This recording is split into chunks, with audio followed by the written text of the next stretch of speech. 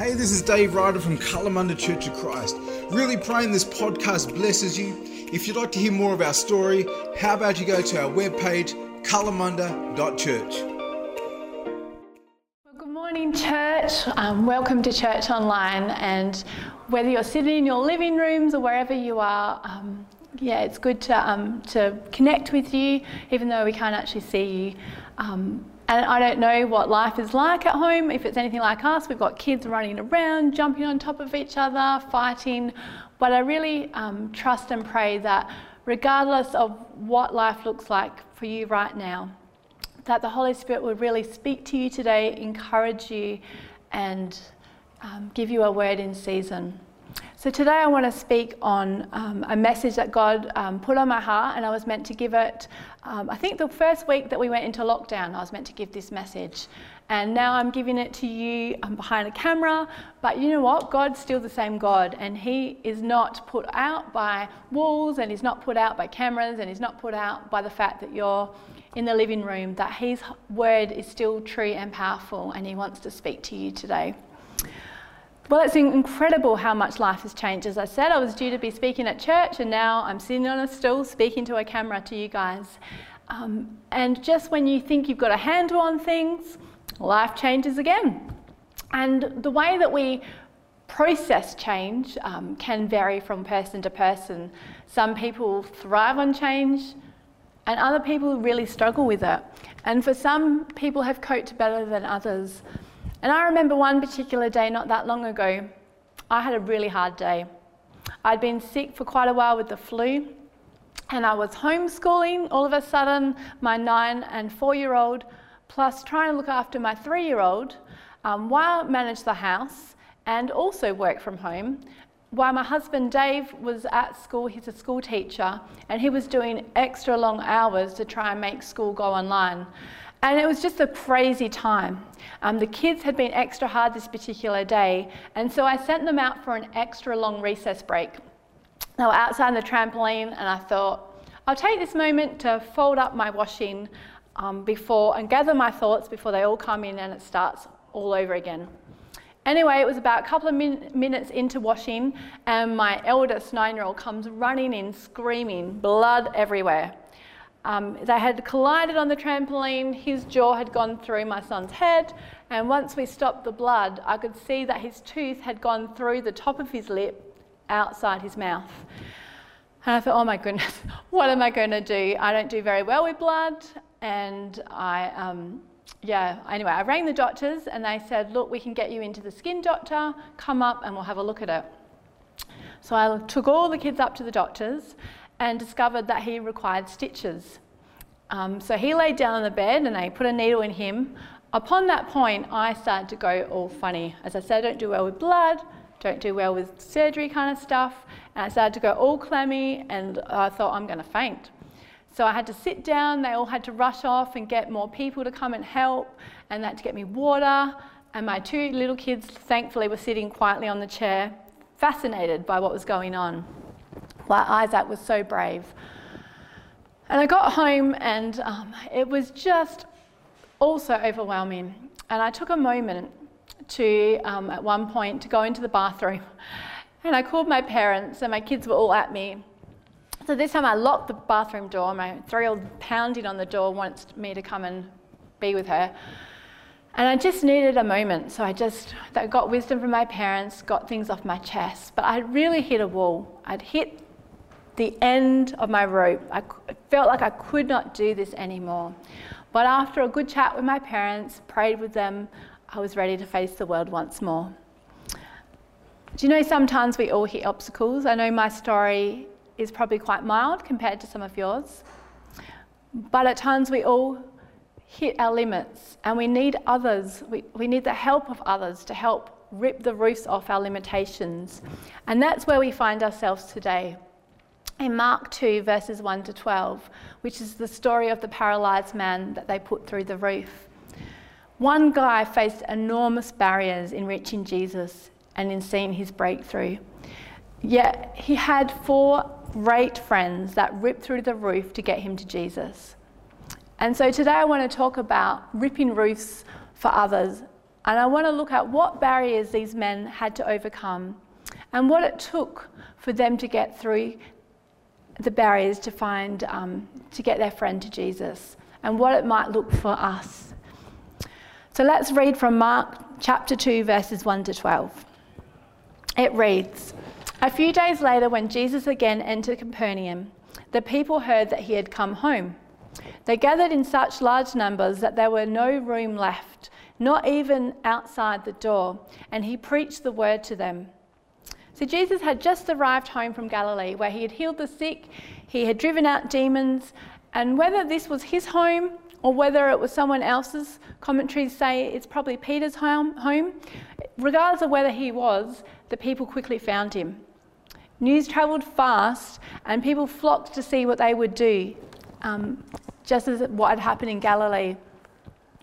And so we get to verse 3. It says, "Some men came bringing him to the paralyzed..." Some men came, bringing to him a paralyzed man, carried by 4 of them. Since they could not get him to Jesus because of the crowd, they made an opening in the roof above Jesus by digging through it, and then lowered the mat the man was lying on. Put yourself in this scene. Put yourself in the scene as one of the crowd who had come to hear Jesus. All of a sudden, there's a sound of digging, pulling off of branches, and potential shouting. "Not much more to go, fellas. We're nearly there. Dig a little bit more."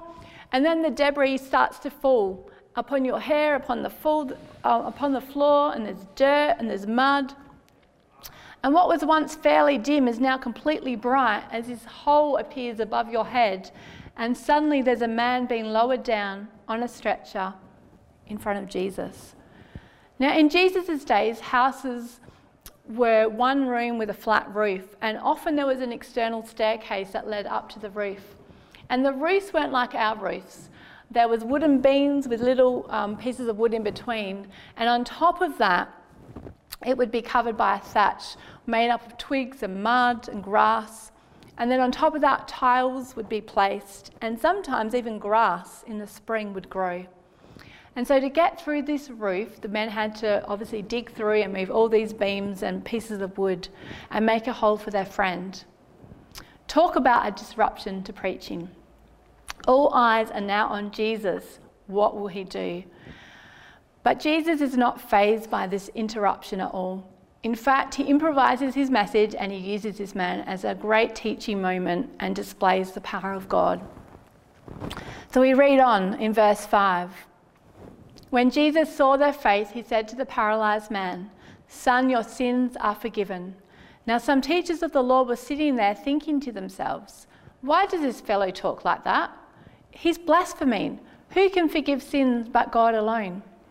Immediately Jesus knew in his spirit that this was what they were thinking in their hearts, and he said to them, 'Why are you thinking these things? Which is easier, to say to this paralyzed man, your sins are forgiven, or to say, get up, take your mat and walk? But I want you to know that the Son of Man has authority on earth to forgive sins.' So he said to the man, 'I tell you, get up, take your mat and go home.' He got up, took his mat and walked out in full view of them all. This amazed everyone, and they praised God, saying, 'We have never seen anything like this before.'" So why did Jesus say, "Your sins are forgiven," when the man actually had come to get his legs healed? Some commentaries say that Jesus saw that it was actually the man's sin that was the cause of his paralysis. I don't necessarily believe this was the case, but it was certainly believed in Jesus' age that sickness and lameness, blindness, etc. was because of someone's sin. Now, if someone was born with this condition, they would say it was because of the parent's sin. We see this the case in John 9, that people thought this. When Jesus healed a blind man, they said, "Well, whose sin was it, Jesus?" And Jesus said, "No, it wasn't anyone's sin. It was so the power of God could be displayed." And this is exactly the same here. God's power is displayed, but not only that, Jesus shows that actually he is the Son of Man, the Son of God. Worsby, in his commentary on this passage, says, "Forgiveness is the greatest miracle that Jesus ever performs. It meets the greatest need and it costs the greatest price. And it brings the greatest blessing and the most lasting results. See, this man needed his legs healed, and that was amazing. But do you know the greatest miracle of this whole story is that his sins were forgiven. And it's the same with us, that God forgives our sins if we ask him to, but he also wants to heal us. And by forgiving this man's sins, he couldn't prove that he could do that. But by healing this man, he proved that he could forgive this man, and thus proclaiming that he was the Son of God. The crowd was absolutely astounded as they watched this man who once couldn't get through the crowd. It was a barrier, but it was amazing that God turned this barrier actually into an opportunity of the display of his power, because this same man that couldn't get through actually picked up his mat and walked through that crowd, and it resulted in praise to God. You know, that's a powerful testimony. I think sometimes we gloss over it because we're so familiar with it. But there's so many truths in this passage that I believe God wants to encourage us today with. This man, he faced many obstacles, and we too can face so many obstacles in seeing breakthrough and in seeing healing, whether for ourselves or whether it be for our friends in coming to Jesus. This man, he faced the crowd, which can represent a closed door, having a door slamming in your face. There was the obstacle of the roof. It was a limitation there. There was the obstacle of the skepticism of the Pharisees. There was the fear of what people might think, or what if I don't get healed? There was obviously the obstacle of his inability to walk. But yet he had 4 crazy, compassionate friends that weren't deterred by these obstacles, but pushed through and saw their friend have an amazing breakthrough and get healed. So what did it take to push through each barrier? Well, firstly, it took his friends. He couldn't do it alone. And there are times that we simply can't push through ourselves. It's too hard by ourselves and we need others. Just like at the start of my message, I talked about my own need for others to help me through this time. The Bible says that we have friends that can actually help carry us. And I believe that these friends possess 3 things. There was probably more, but I want to focus on 3 things today. And the Bible says in 1 Corinthians 13, verse 3, "Now these 3 things remain: faith, hope, and love. But the greatest of these is love." And that's what I see these friends carried. And what I believe the Lord wants to impart in us today, that we too might rip roofs off for others so that they may meet Jesus and have the breakthrough that they really need. So let's look at the first one, faith. It says, "And when the men came through the roof," it says that Jesus saw their faith. Now notice the word "there." Alone the crippled man may not have had faith. Maybe he did, but he needed the faith of his friends as well. And there's plenty of times through the Bible that we see it wasn't necessarily the person who was sick or needy that actually had the faith. Think about Jairus. It was her dad. The centurion's faith saw his servant healed, and a mother's plea to Jesus and her faith saw her daughter delivered of an evil spirit. And I remember for us when we went through that journey, and I've shared before, of not being able to have kids and really desperately wanting them, and God had promised us that we would have more. I got to the point, as I kept hitting obstacle after obstacle and doctor report after doctor's report, that the unbelief was just simply too great, and my faith began to weaken to the point that I just felt like I had no more faith. And it got so bad that I actually had to resign from pastoring for a few months, and I couldn't preach anymore. I felt like I was such a hypocrite that I just didn't have faith, and I couldn't get up and tell people, hey, have faith, if I simply didn't have faith. And it was in that time that I remember ringing my dad, and I said, Dad, I just don't have faith anymore. And he said to me, Carla, you don't need to have faith. And I was like, what? Are you being a heretic? Like, of course you need faith. And he said, Kyla, you don't need faith because I've got faith for you. And if you would just send me all the words you've had and all the prophecies and all the promises, I will pray through them for you and I will carry you through this time. Essentially what he was saying is, I will rip the roof off for you in Jesus because I know that you don't have the strength anymore. And that was an incredible, powerful moment for me to know that there were others that were carrying me through this time. And I don't know what situation you face, but I want you to know that there are others that you can reach out to in this time that can actually pray with you and have faith for you and see the breakthrough on your behalf. The other thing that Jesus saw was he saw a faith that persevered. So they didn't give up. Faith produced perseverance. And I feel in this season that the Lord would encourage us to run with perseverance the race marked out for us by fixing our eyes on Jesus, the author and perfecter of our faith. So many times we give up because things get too hard and we become discouraged. Do you know, the friends certainly could have. They faced the crowd and it seemed impossible to get through. And they could have been tempted to think, you know what, this is too hard. Obviously, this is not God's will. A big door is closed for us. We might as well go home. But these men, they were determined to get this man to Jesus. And they weren't deterred by the obstacles. And they were not going to go home without getting this man to Jesus. And so what seemed like a closed door gave way to another door. But it took faith for them to think outside the box. And I sense that for many, you may have experienced closed doors, that things have shut, that maybe you're out of work, or maybe what you hoped for this year has been shut in your face. But if you would trust God, and if you would put your faith in him. See, faith is not having faith in faith. It's not working up our faith to a certain level so that God accepts us. It's actually having faith in God. It's actually looking to Jesus and saying, I trust you, I believe. And faith is actually a gift that he gives us. Sometimes we have a supernatural gift of faith, and sometimes we receive a measure of faith where, like Peter, we say, I believe, but help my unbelief. But I feel like, though, that even though that many doors have closed, that there's another door. That God wants to open another door, not one that you necessarily would have expected, but nevertheless a door that leads to his goodness and his kindness.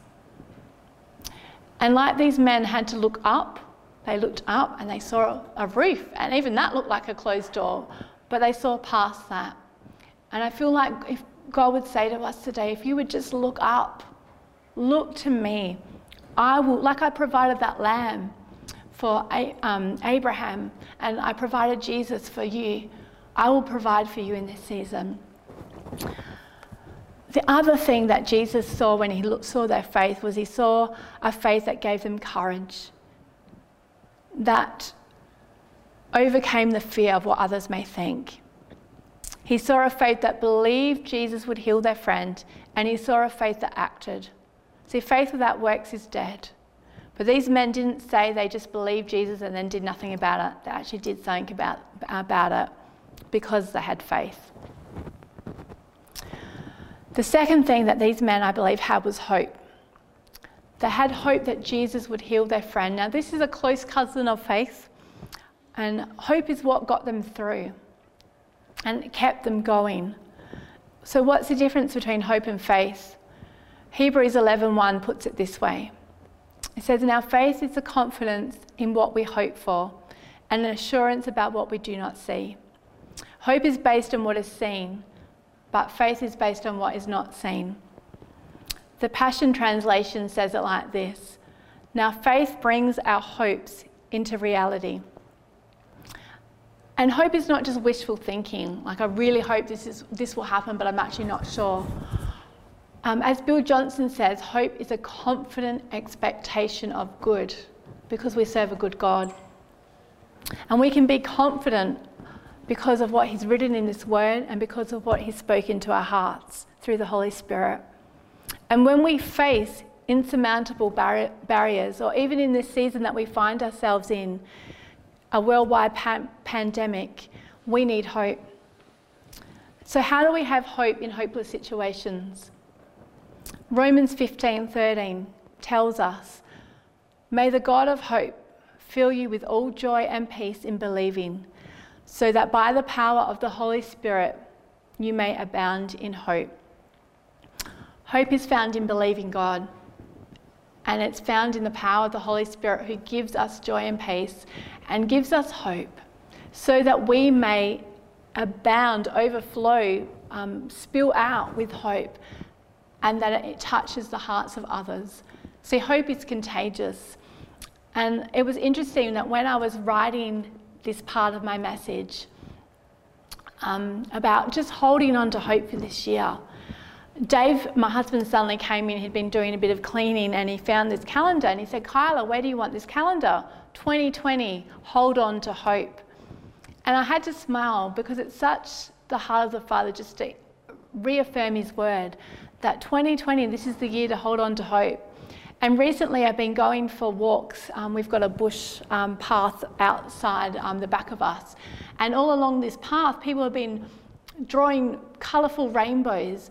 And it's just a reminder, the rainbow is a reminder of the hope that we have, that this is just a season, but there's a rainbow on the other side of the storm. And we have hope because we have Christ.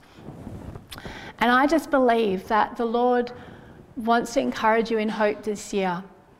So we've all had our plans completely changed and derailed, and things happen that we didn't expect, and things completely shaken. And in November of last year, I was praying about this year, and I felt God say, "Kyla, this is going to be the year of surprise, of the unexpected." And I was really quite excited. I thought, wow, Lord, what surprises do you have for us?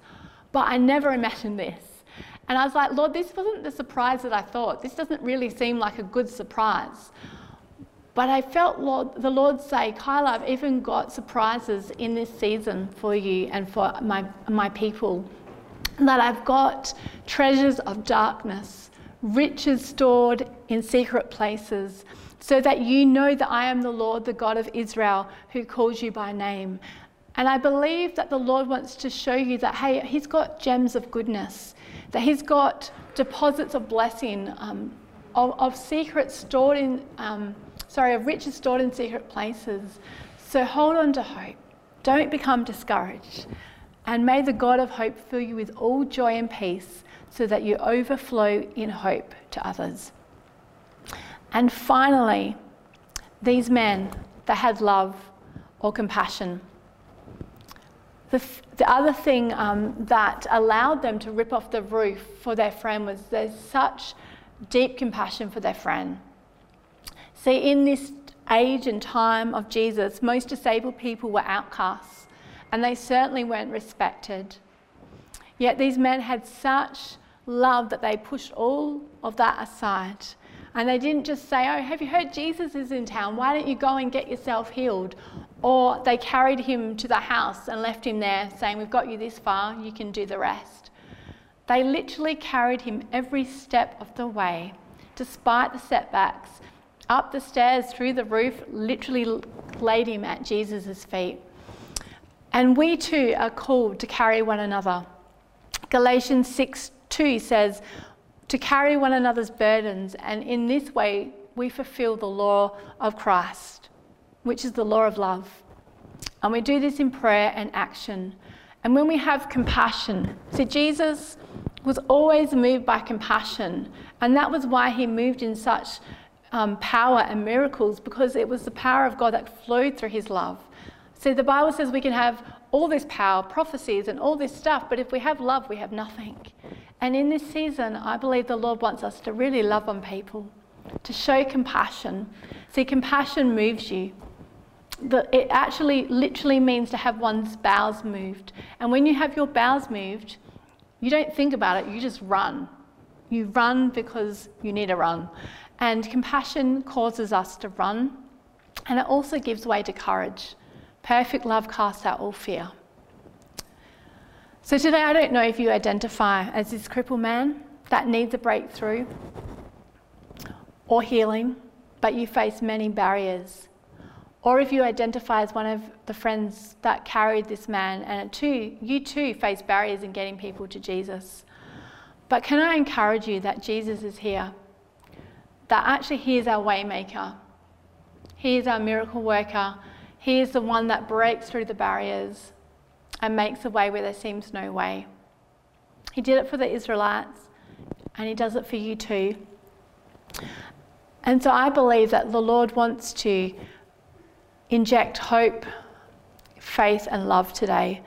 And if you need healing, I know that we're not able to lay hands on you, but it's the same God, it's the same Holy Spirit, and it's the same power of Jesus that's in your room and is inside of you. And I really believe that the Lord wants to actually do miracles today, that he actually wants to make a way where there seems to be no way. And so we're going to end with the song Waymaker. And in this time, I would encourage you, pray for one another, lay hands on one another, and let's see what Jesus would do. In Jesus' name. Let's pray. Father, I thank you that you are the God of the impossible. I thank you, Father, that you make a way where there seems to be no way. And for those that need healing or a miracle right now or obstacles moved, would you do that in your name, Jesus?